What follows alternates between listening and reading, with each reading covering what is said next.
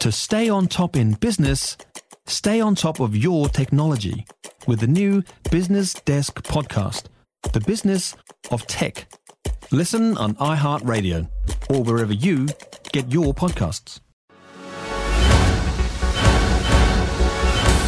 Good afternoon, I'm Raylene Ramsey. This is your afternoon news fix for Friday, the 24th of November. Incoming Prime Minister Chris Luxon has laid out the blueprint for a smooth coalition government. National, ACT and New Zealand First have released the details of the deal between the three parties. Winston Peters and David Seymour will spend half a term each as Deputy Prime Minister. A 20-strong cabinet will be made up of 14 ministers from National and 3 each from ACT and New Zealand First. Luxon says they will have a coalition committee, which will be a clearinghouse for any tensions or conflicts. We've got good agreements around no surprises and agree to disagree clauses as well. So we spent a lot of time to make sure that we had a common understanding of how we actually want to function and work. National's foreign buyers tax has been scrapped, vetoed by New Zealand First. The incoming Finance Minister, Nicola Willis, is confident tax cuts will still be delivered from next July, and the new government deal includes extra revenue to pay for the cuts. She says changes like making the final year of university free rather than the first year will save money. Also, the program, for example, to make the school lunch program more cost efficient. Those are 2 examples. The ACT Party has landed a number of policy wins. Leader David Seymour will become the new Minister for Regulation after campaigning on cutting red tape.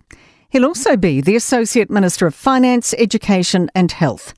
His deputy, Brooke Van Velden, will be Minister of Internal Affairs. Nicole McKee, the Courts Minister.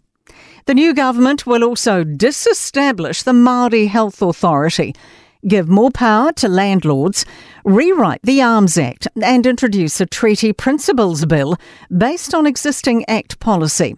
David Seymour says his party has made a positive contribution to the government's agenda. We campaign not only to change the government, but to ensure that it is a government of real change. A new Agricultural Minister, Todd McClay, has reiterated which policies will be put on the chopping block before Christmas. National's already made clear plans to axe 3 Waters and the Clean Car discount within its first 100 days.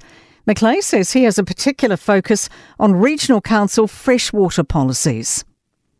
And changes to education policy.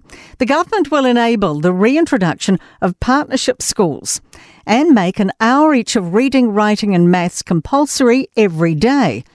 PPTA Acting President Chris Abercrombie says he doesn't know any school where that wouldn't already be happening. I don't understand what problem they're trying to solve with this. I mean, maybe they don't understand when they see kids doing some other work that actually includes reading and writing. And the soon-to-be opposition leader's launched his first attack on the new government, saying that he wishes them well. Hipkins says, though, there is a lot in the agreement he doesn't agree with. What they have been negotiating over the last 6 weeks is a very confused and contradictory grab bag of commitments that will ultimately take New Zealand backwards. In sport, Michael Maguire is officially gone as coach of the Kiwis. New Zealand Rugby League confirming he's stepping down from the position. All Blacks captain Sam Cane and former hooker Dane Coles will suit up against the Blues and Chiefs when the Kiwi Super Rugby sides head to Japan for pre-season matches next year. New Zealand men's sevens coach Tamasi Thama is welcoming the addition of big-name 15s players, former Wallabies skipper Michael Hooper and star French back Antoine Dupont to the World Series circuit. I'm Raylene Ramsey and that is your latest news fix. We'll be back with the next update tomorrow morning from the News Talk ZB newsroom.